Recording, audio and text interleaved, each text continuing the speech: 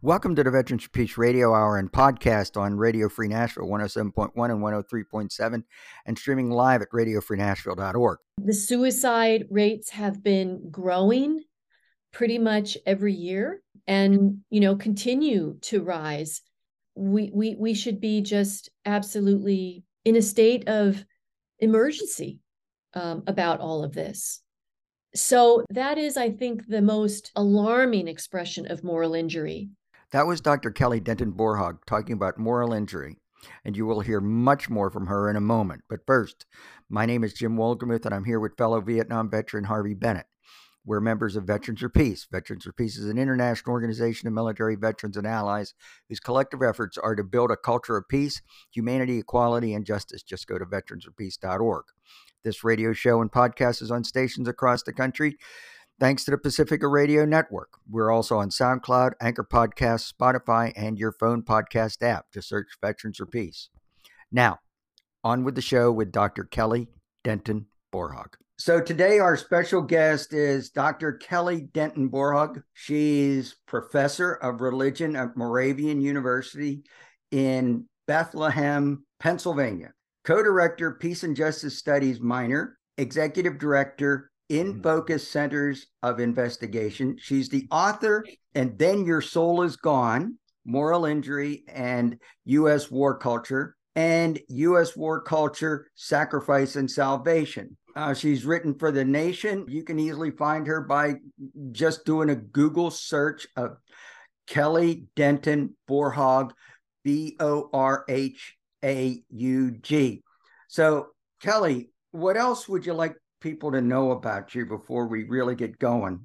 Well, I'm just delighted to be with you and delighted to be with all of your listeners. I'm very committed to working in the peace building community.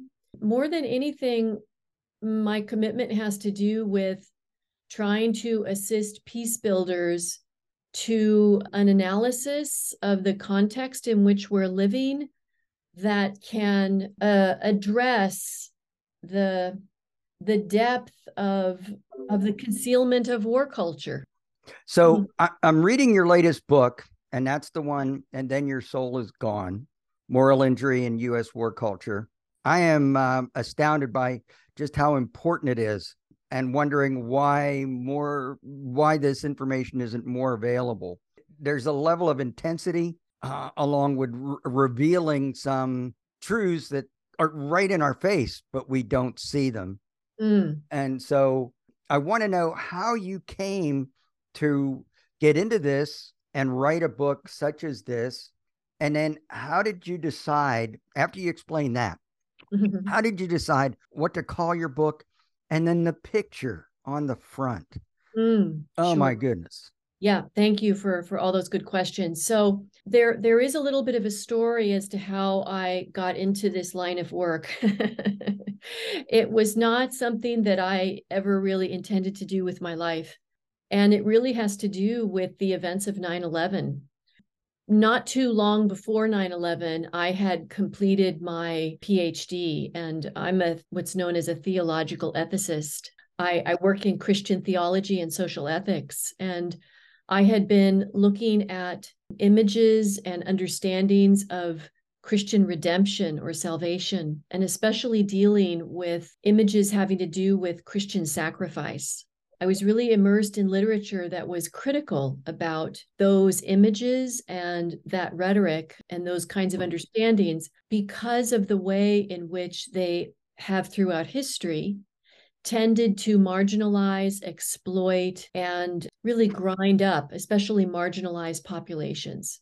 So that was what I was immersed in just before the terrible events of 9/11. And I think that all of us who had critical consciousness at that time, we knew fairly quickly that these events were going to change our world. But I don't think any of us had the concept regarding how massively and deeply these events would impact our world. But I noticed that really just with amazing speed, we were going to war. I mean, we went to war within a couple of months. And there was simply no question but that we were going to war. And we were told by our political leaders that it was a necessary sacrifice. And the language, the what I'm going to call the civil religious language around the drive to war, I think it was as if it hit me in the face because of all of this training and education that I had been involved in. And I thought, oh my goodness, what the heck is this? How is religion mixed up in this political rhetoric that is justifying this unbelievable drive to war? And so I started pulling on that thread. And little did I know at the time that that would really become my life's work for the next more than 20 years. But that's really what happened. I started writing articles, and before I knew it, I was working on my first book, which is titled U.S. War Culture, Sacrifice, and Salvation.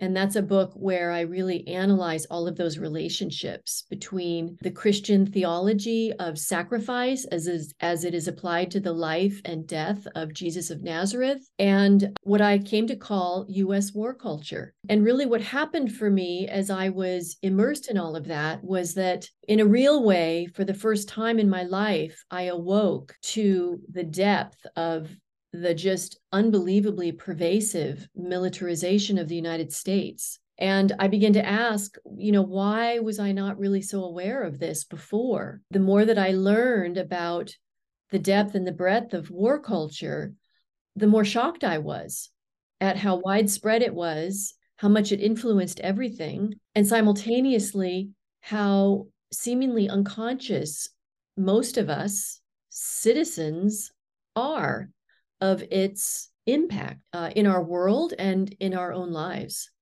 So that is what really started the drive towards this overwhelming emphasis in my life, in my scholarly work, in my writing, and in my activism.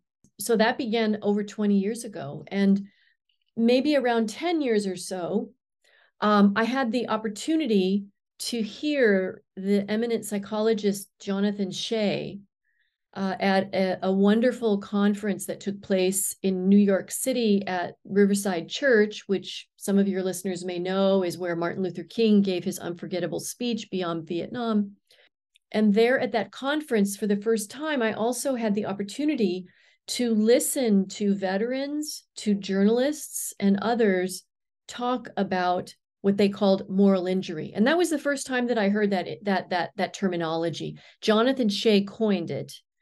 And he coined that terminology to try to describe a wound of war that he had encountered over and over again in his work with Vietnam veterans that could not be squared with especially the typical kinds of psychological diagnoses that were being applied to their experiences. So PTSD, which, again, your listeners will know that I think it was around 1980 or so that began to be more widely understood as a terrible affliction, terrible wound of war. But moral injury is really something different from PTSD. And Jonathan Shay was one of the early researchers who really began to help us to understand how and why it's different. Since that time, there's been literally an avalanche of research and literature that has been developed on moral injury. And my work is just, one small piece of it. I'm very, very grateful that there has been such wonderful and important attention paid to moral injury. But so what I want to say is that moral injury is not a psychological, pathological problem. It has nothing to do with a sort of weakness in a person's psyche. It has to do with what happens to people when they are exposed to the brutalities and the devastation of war. And one of the ways that I define moral injury is to say that it is an assault to the moral core of a person's center of being. And my work, and what the book is really about, is to try to better understand how moral injury grows inevitably out of the sediment of U.S. war culture. So what I have tried to do is to develop a social analysis of war culture to show how and why moral injury among veterans, but also among other people who are exposed to the brutalities and devastation of war, experience this. Then to answer the other parts of your question, along the way of my work, I've really appreciated some of the marvelous writing that has come out of veteran authors. Their descriptions of moral injury are unforgettable and searing. And the title of my book alludes to the work of one such author. His name is Kevin Powers. He is a veteran of the Iraq War, and he wrote a novel. He's written many things, but he wrote a novel called The Yellow Birds. The title of my book comes from one passage in his book that is basically a stream of consciousness of the novel's protagonist, a recently returned service member from the fields of battle who is cycling down into a dark void of self and even possibly other destruction. And the way that he describes his inner world is that he says that his experience is like the experience, he doesn't use the language of moral injury, but I will. It's as if moral injury is like acid seeping down into your soul, and then your soul is gone. So I titled the book, And Then Your Soul Is Gone, because the language of loss of soul is one that you come across again and again and again in the writing and in the testimonies of people who are living with moral injury, that it feels as though they have lost their very soul. And that's a profound experience to bear witness to. And then let me just say a word about the image on the book cover.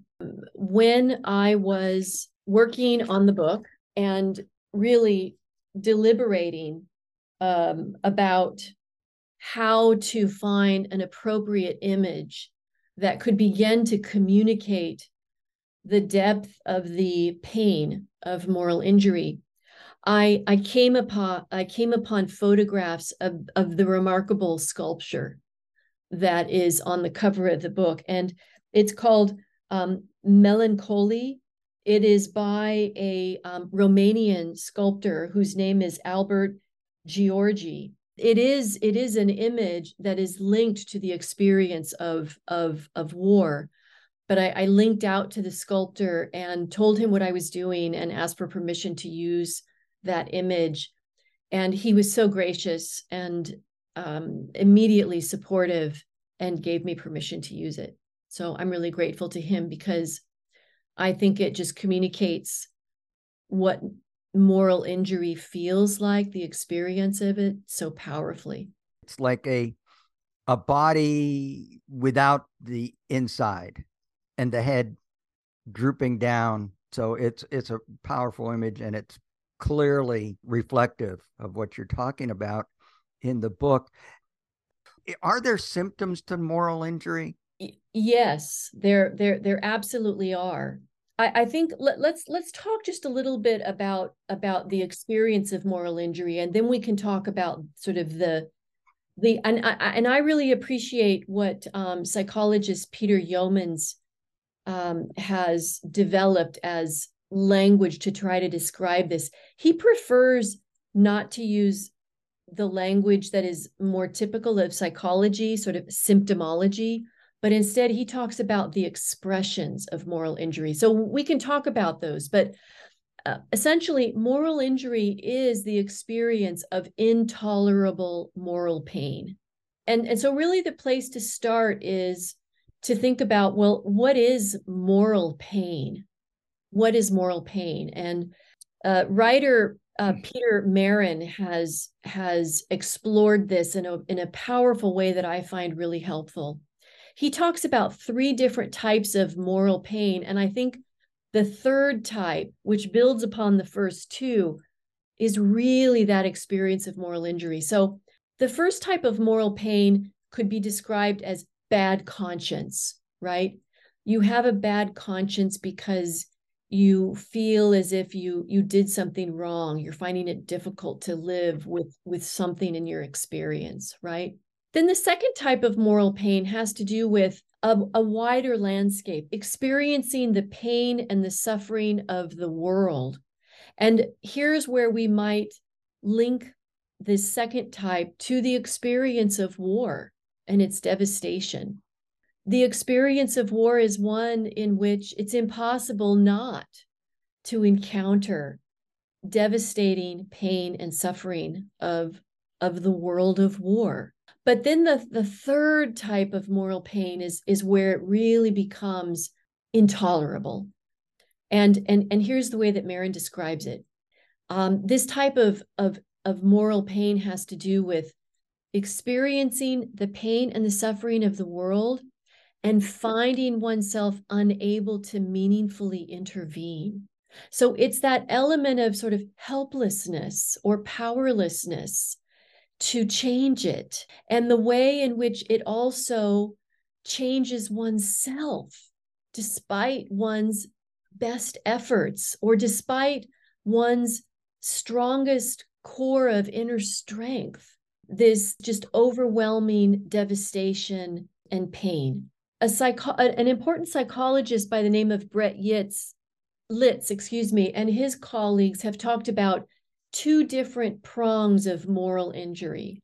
One experience of moral injury has to do with the sense that I have betrayed my own most significant moral compass.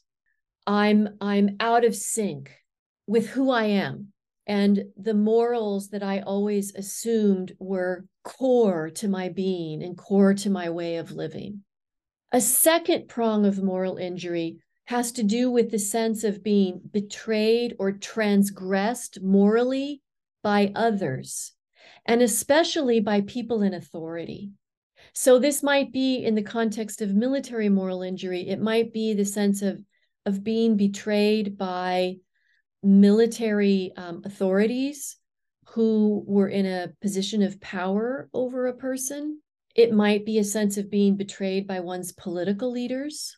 It can also be a sense of feeling betrayal or feeling betrayed by one's fellow citizens, by the United States itself. And I've heard veterans express all of these different elements of moral injury.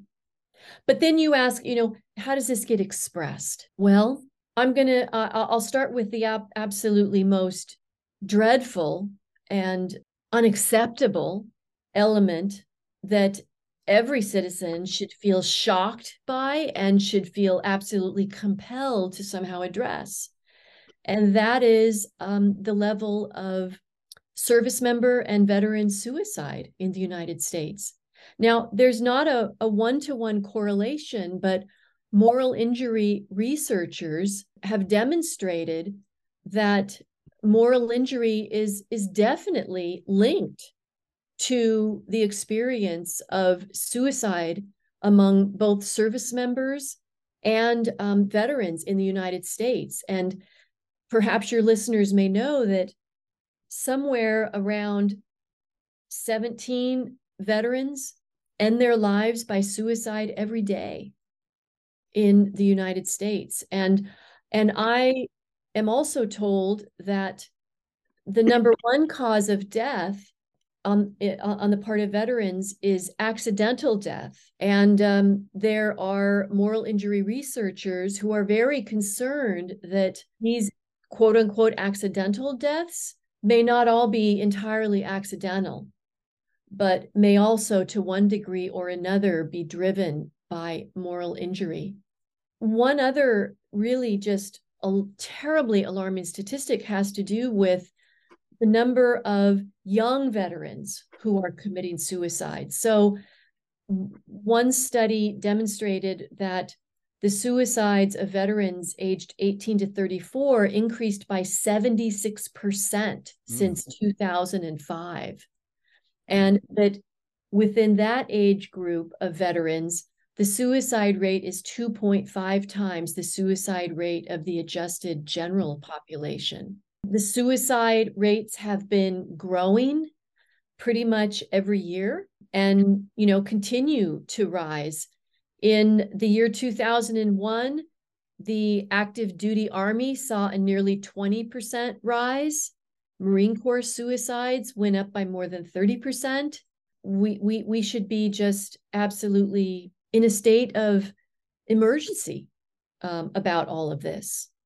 So that is, I think, the most alarming expression of moral injury.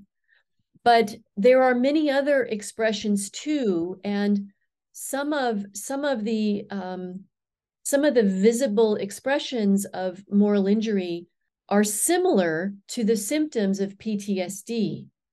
So self-harm, isolation, increased risk-taking behaviors, relationship difficulties, increased participation in violence.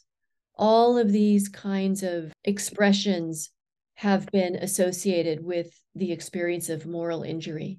One of the expressions that it seems as though lately I have just been hearing so much about is this sense of isolation. And that just breaks my heart, that people who are in such terrible moral pain feel so alone and feel very silenced by U.S. culture, feel alienated from U.S. culture. You're listening to Dr. Kelly Denton Warhog. The other thing that I've thought about a lot is moral injury, moral distress resulting in this kind of suffering is actually a sign of a conscience that works, that functions, and how many perpetrators manage not to feel anything. So in some ways, I see a lot of the casualties of all this are people who are morally bereft or empty, or which is almost more tragic than the pain of. I mean, we pay a cost as a society, as a culture, in our just acceptance of it and refusal to face the reality. Right. Thank you so much for that. So let me just say this, and then I want to move directly into addressing the important point that you're raising, Harvey. So according to the Cost of War Project, over 7,000 U.S. service members were killed in post 9/11 war operations, but over 30,000 service members and veterans of the post 9/11 wars have committed suicide. Right. So that should really just stop us in our tracks. But to your point, Harvey, what you're saying really gets to exactly the dissonance that I wanted to explore in my own work. That it's something about our culture that just really didn't make sense to me, and that was the more that I began to understand the depth and breadth of U.S. war culture, the more I had to ask myself, why didn't I know about this before? And why don't other people know about it? And then similarly, as you are saying, the more that I learned about the costs of war to the people who we say we most highly esteem, our service members and our veterans, why do we pay so little attention? Why does there seem to be so little awareness of this reality? How can we be so asleep with respect to what's really going on? So that seemed to me to be just a huge knot that was incomprehensible, and that I really wanted to try to unravel and understand. And that's really what led me into trying to better understand the ways that war culture itself is really successfully concealed from our alert consciousness in the United States. So in my work, what I do is I try to explore how the violence of U.S. war culture actually works in the U.S. landscape, and then the ways that it works, how the ways that it works promote blindness among US citizens. And so I drew upon a theoretical framework from a wonderful peace researcher by the name of Johan Galtung. He developed this framework called the violence triangle. And it's really pretty simple.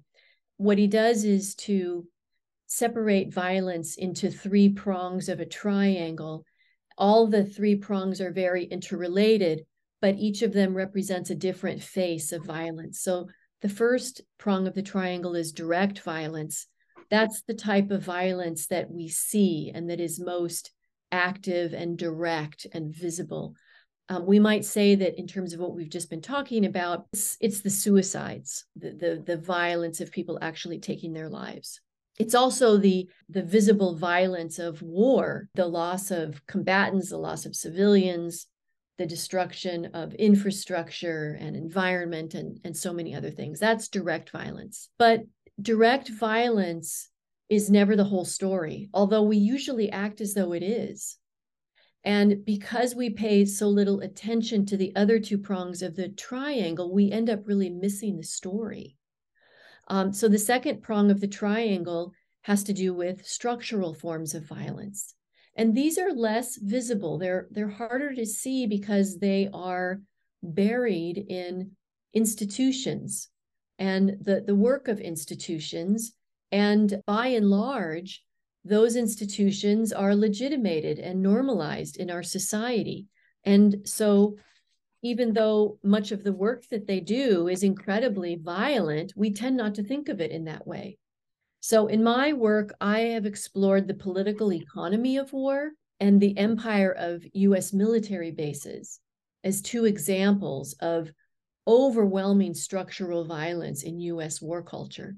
Just to share a few very basic facts, now the US spends the equivalent of the next 9 highest spending nations combined to finance the violence of our wars.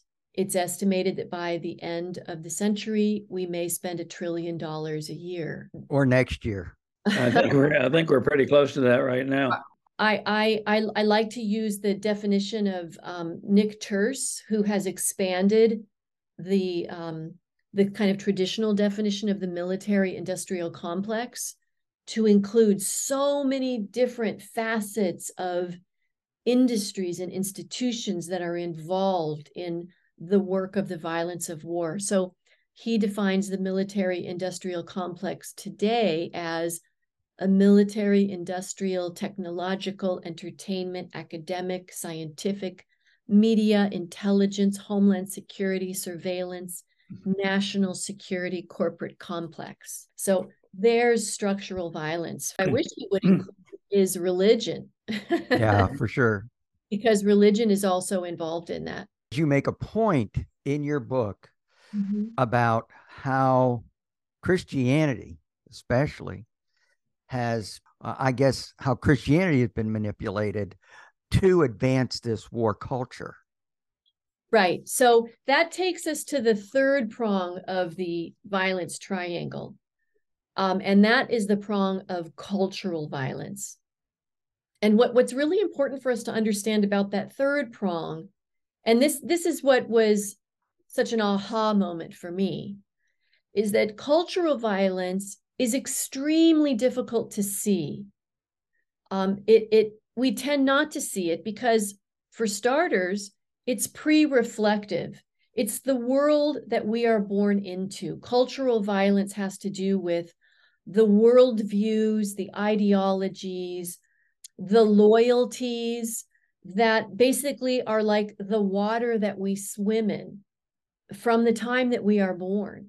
And so we absolutely tend not to question the forms of cultural violence. But Galtung would insist that cultural violence is really the seabed from which both structural violence and then eventually direct violence emerge.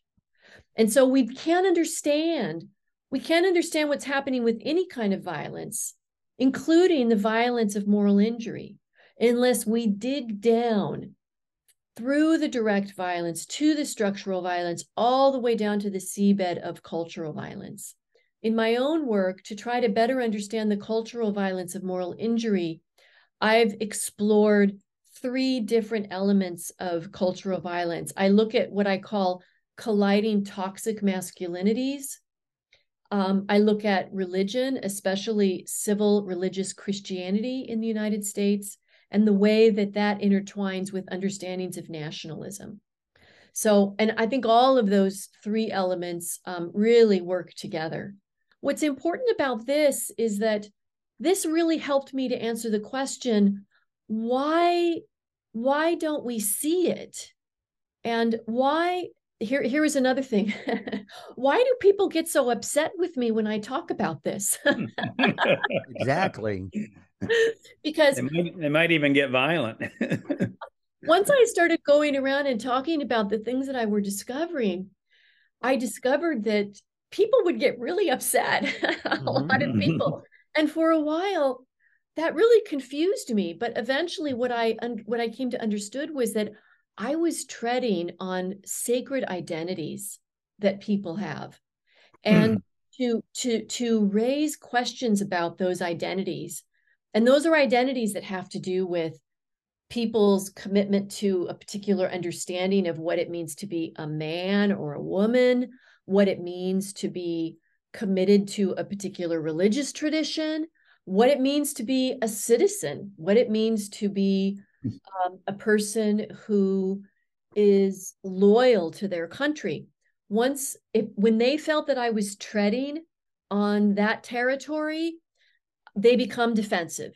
And I really had to understand that, and even, try to develop some sympathy for the fact that it's really painful for people to have all of that questioned, especially when I got to the point of beginning to look into the way that religion is mixed up in all of this.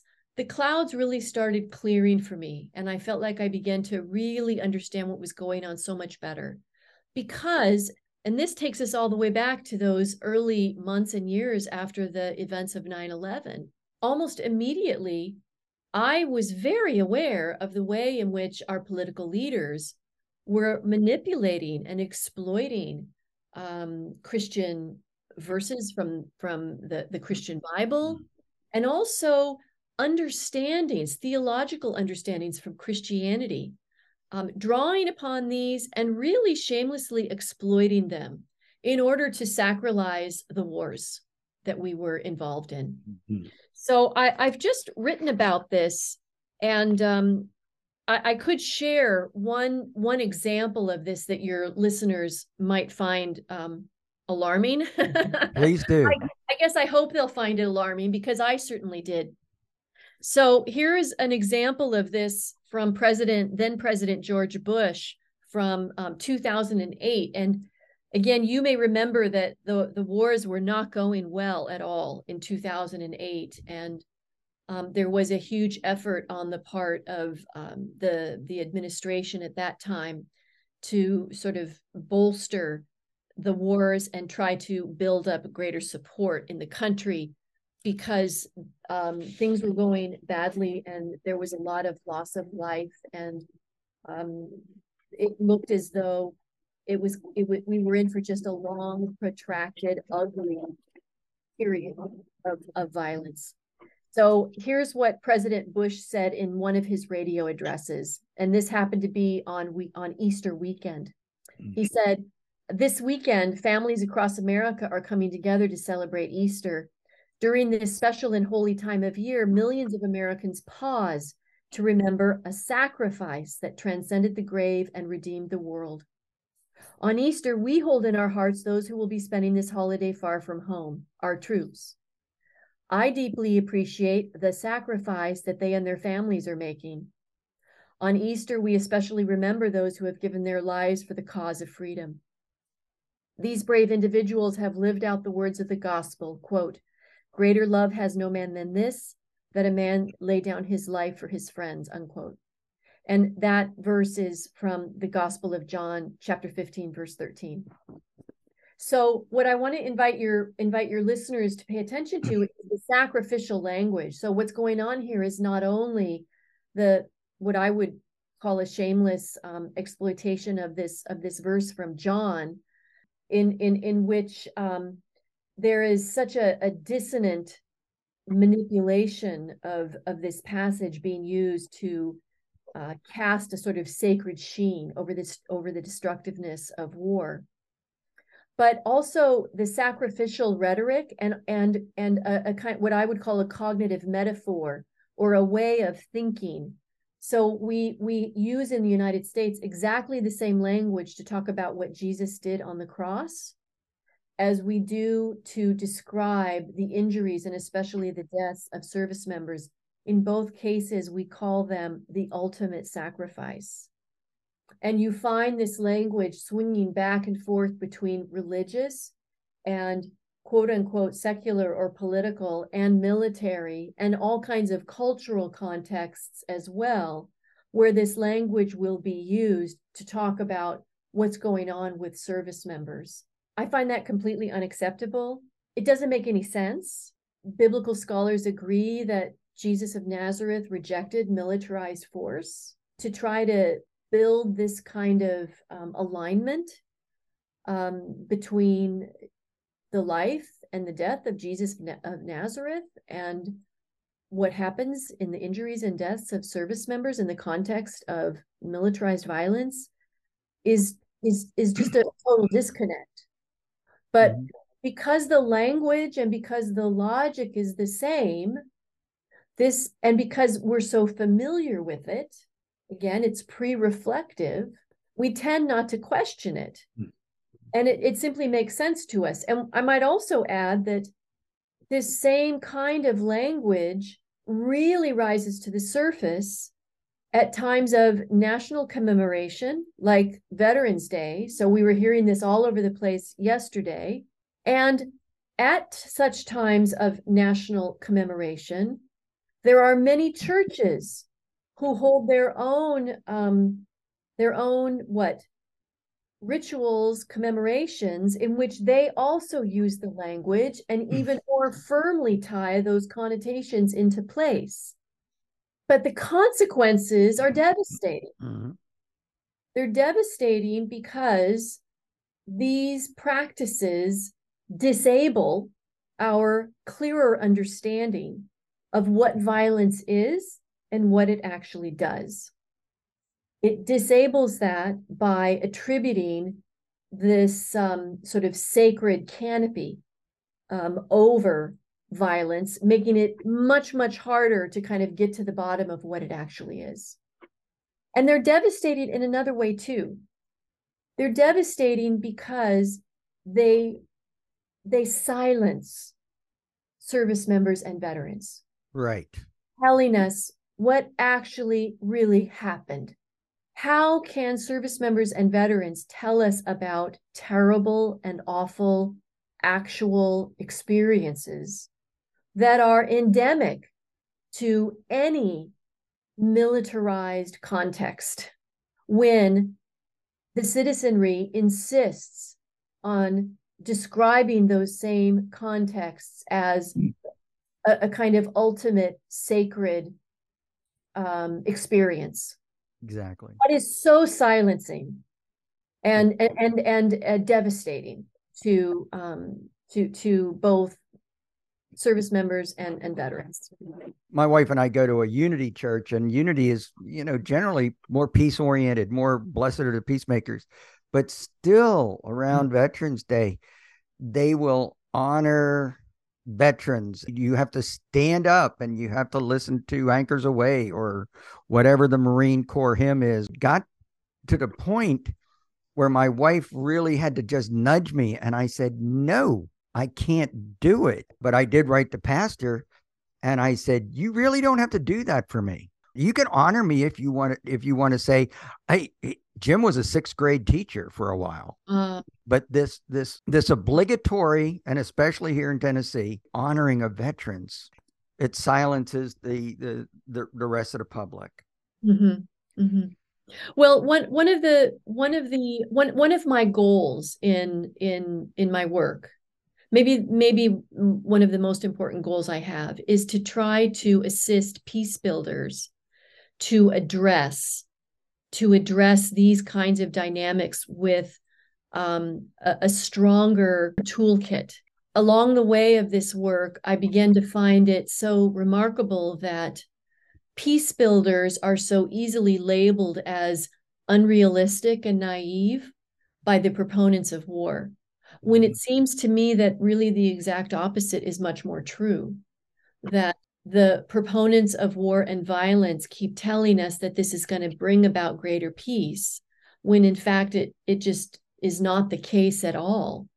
But because it seems to me peace builders don't have a strong enough toolkit to sort of dismantle war culture, and especially sacred war culture, that they are very easily dismissed. So I hope that I wrote a piece about this that has been migrating around the progressive internet. It came out on Friday, and you can pretty easily find it. Yeah, I read it. Okay, share it with your pastor, and have a little Sunday school gathering to talk about it, because I think one of the things that I'm really hoping for is that religious communities will really take a harder look at what they're doing and become less part of the problem and more part of the solution. Like calling this out instead of participating in it. Well, one of the issues that Veterans for Peace has been working on for a number of years is the fact that, November 11th was originally a day dedicated to peace. I mean, both by presidential proclamation and by congressional, by law, that it was a day to be set aside for peace and for activities showing our gratitude for peace and the importance of maintaining it through better understanding with all other nations. And, in 1954, all of a sudden it's Veterans Day. You never hear a word about peace. Peace has become almost a word that you don't hear anymore. Isn't that the truth? And it leads one to ask the question, why are we so committed to violence? What is that? So much so that to raise questions about it, or even to talk about alternatives that have to do with peace building, come across as threatening to many people. And I just come across this again and again. And I really struggle to understand it. Although what I just have come to more deeply understand is that the United States is a deeply violent nation. And Martin Luther King stated that pretty emphatically in Riverside Church. It is in our DNA. I mean, that he said we are the greatest purveyor of violence in the world, and so we still are. What I have come to understand is that it is very much a part of our identity as a nation. In fact, again, what I came to understand is that for many Americans, I think especially this grew in the post 9/11 period, that the military hegemony of the United States over the rest of the world became the most important identifying factor of what it means to be an American for many, many citizens. These days, I'm really trying to do thinking about, well, what would it mean to try to develop a different sort of nationalism? If you tried to think about the important elements of American citizenship that have nothing to do with war, what would come to mind? And I think for many people, that's somewhat of a struggle. Yeah. But, we're also very fearful, I think, as a nation, and trying to better understand the psychology of why we're so fearful and why we believe so deeply that this massive militarization and military hegemony over the rest of the world will provide security is also really worth digging into. Because it seems to me that for the most part, history shows that exactly the opposite is true. Right. When I first heard Jonathan Shay, and this is more than 10 years ago now, when I first heard Jonathan Shay talk about moral injury and first heard these veterans and journalists testify about the experience of moral injury in their own lives.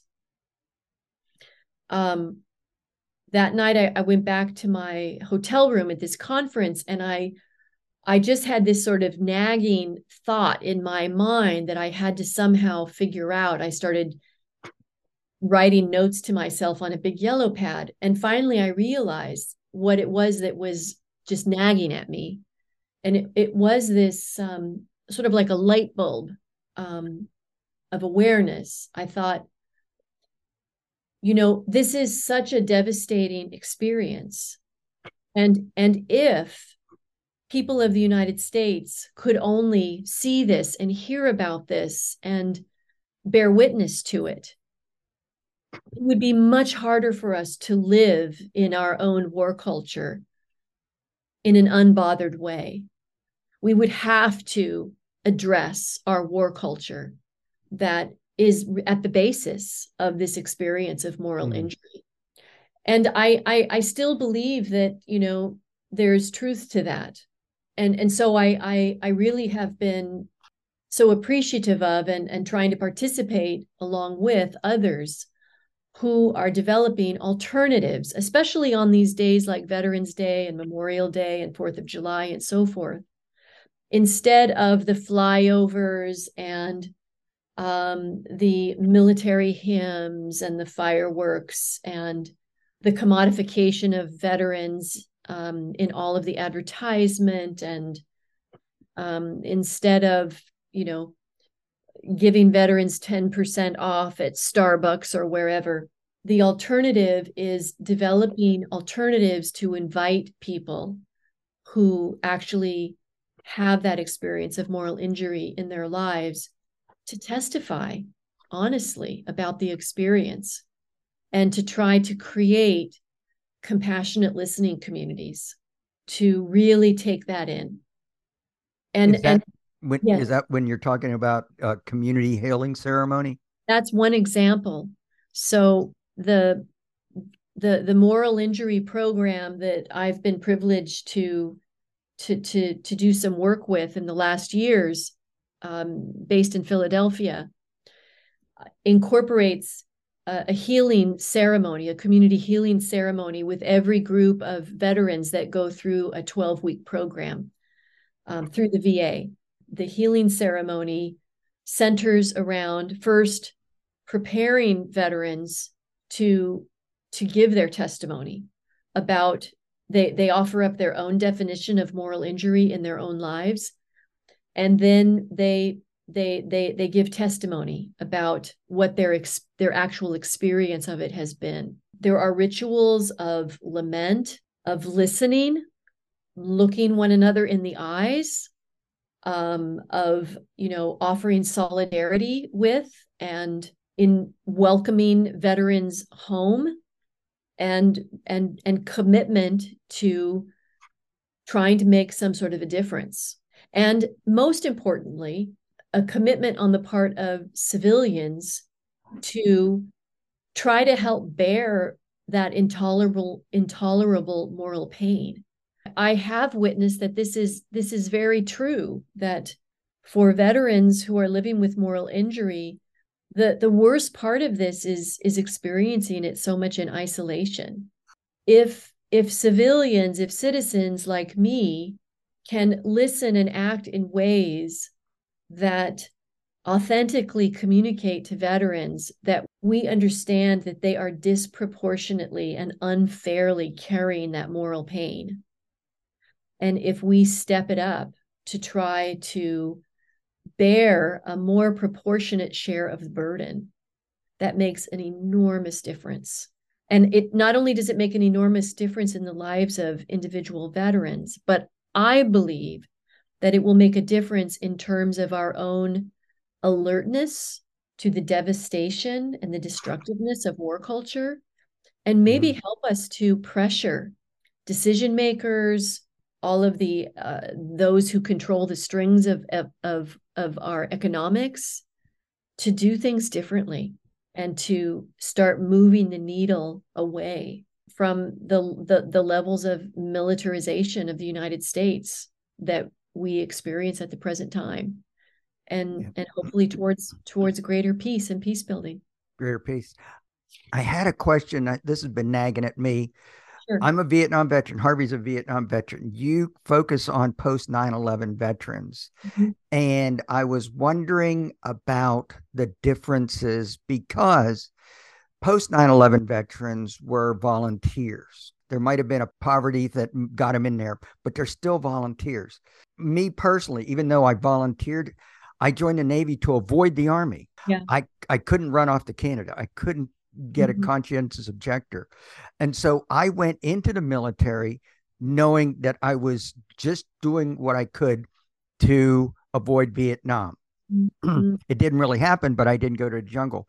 And so I knew from the outset that chances are my government, the military, were going to betray me.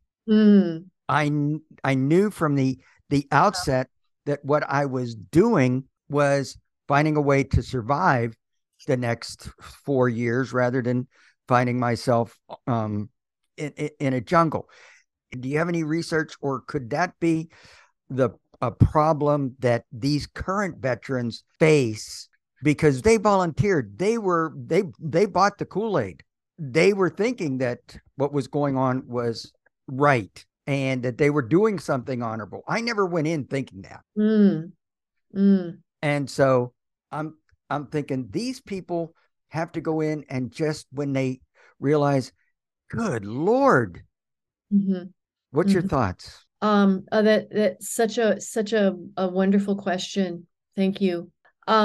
So there is really something to the shame. Shame is one of the signifying moral emotions of moral injury, feeling a sense of shame. And both in the literature about moral injury and also in the testimony from veterans that I have heard, there is this common theme that because I volunteered, I lose the right to complain. I lose the right to say anything negative. I deserve what I got.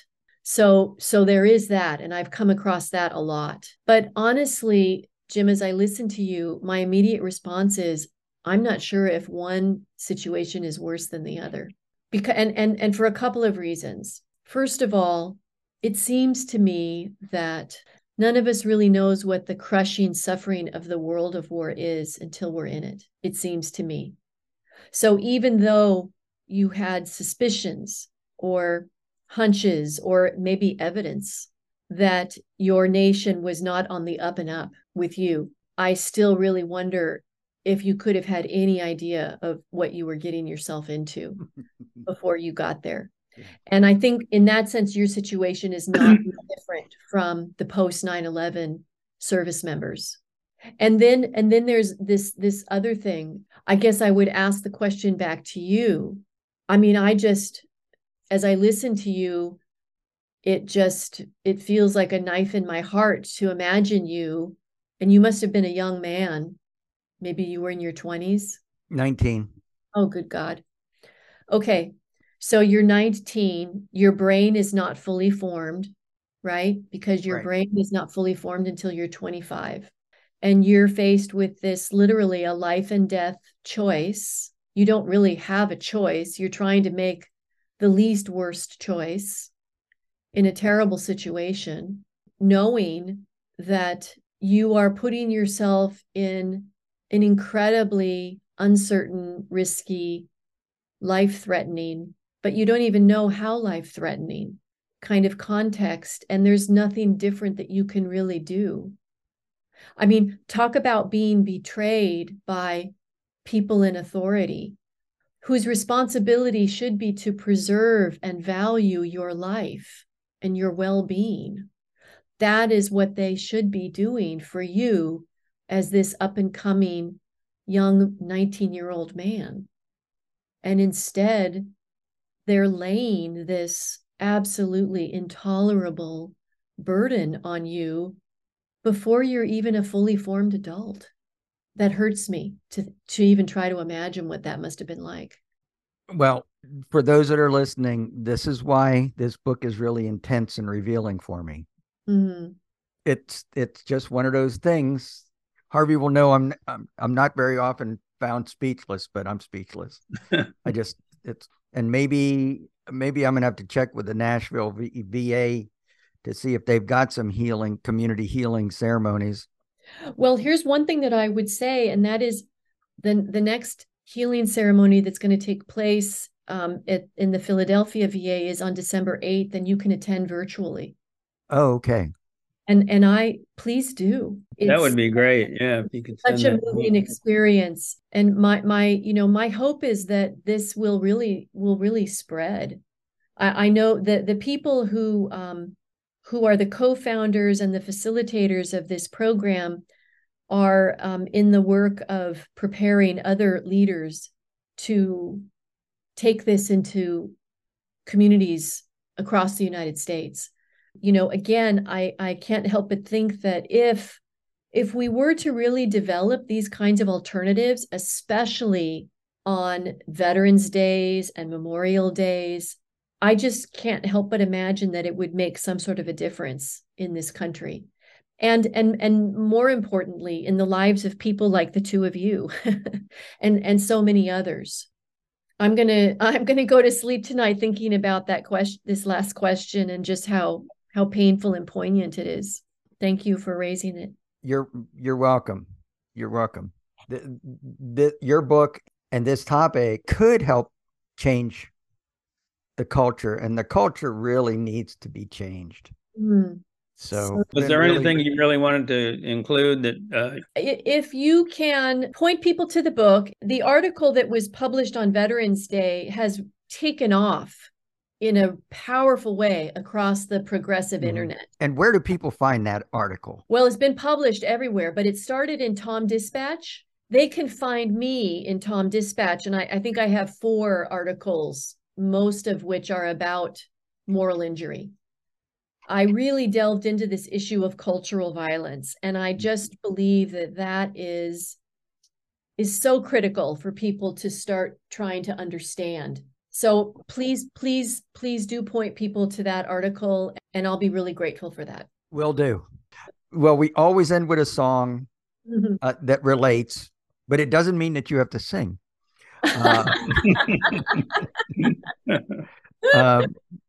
But is there a song that you might like us to finish the show with? Well, I'll tell you, one of the songs that they often play at the community healing ceremonies is John Lennon's Imagine. Okay. I guess we'll have to let you go. Okay. Thank you so much for the opportunity. Bye-bye. Right. Bye. That was Dr. Kelly Denton Borhaug. The book we were talking about is And Then Your Soul Is Gone, Moral Injury and the U.S. War Culture.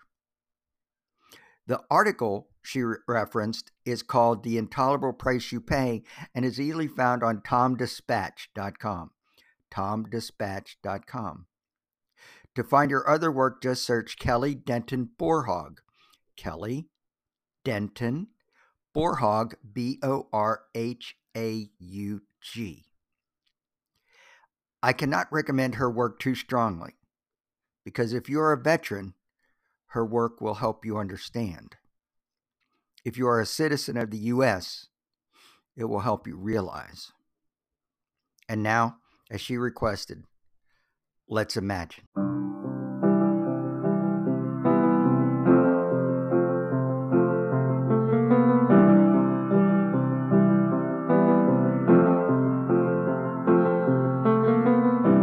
Imagine